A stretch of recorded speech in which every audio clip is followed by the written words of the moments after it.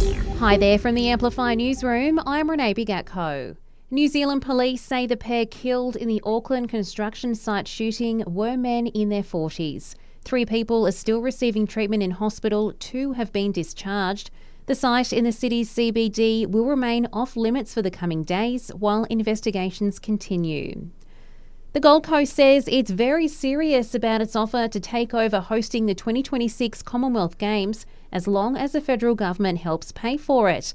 But Federal Minister Jason Clare has told Seven that's unlikely. I can imagine a Commonwealth Games would be pretty great in the Gold Coast, and certainly the weather would be warmer than Melbourne. But where our focus is the money that we're investing to get Brisbane ready for the Olympic Games in 2032.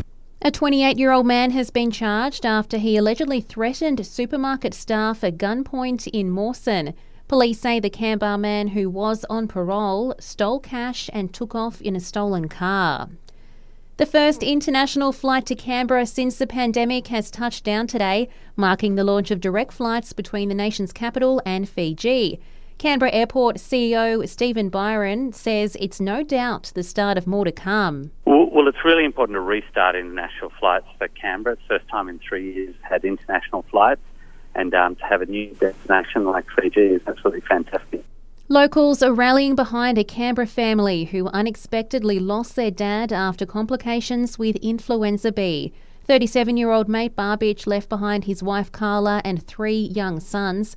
A GoFundMe account set up to help the family has already raised more than $58,000. The Kangaroo Cull for Canberra this year has wrapped up just one short of the target number. 1,041 roos were culled, while the goal was 1,042. The Matildas World Cup opener was a smash hit.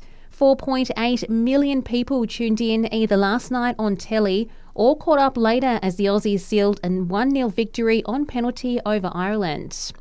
And have you ever wondered what the longest cat name in the ACT is? Well, it's now been revealed. 1 year on since cat registrations became mandatory in the Territory, the Crown has gone to get ready for it. Lord Stephen Charles Edgeworth, Field Marshal of Her Majesty's Armed Forces, Defender of the Faith and wearer of little blue hats. And that's the latest in news. We'll have another update for you right here later this afternoon.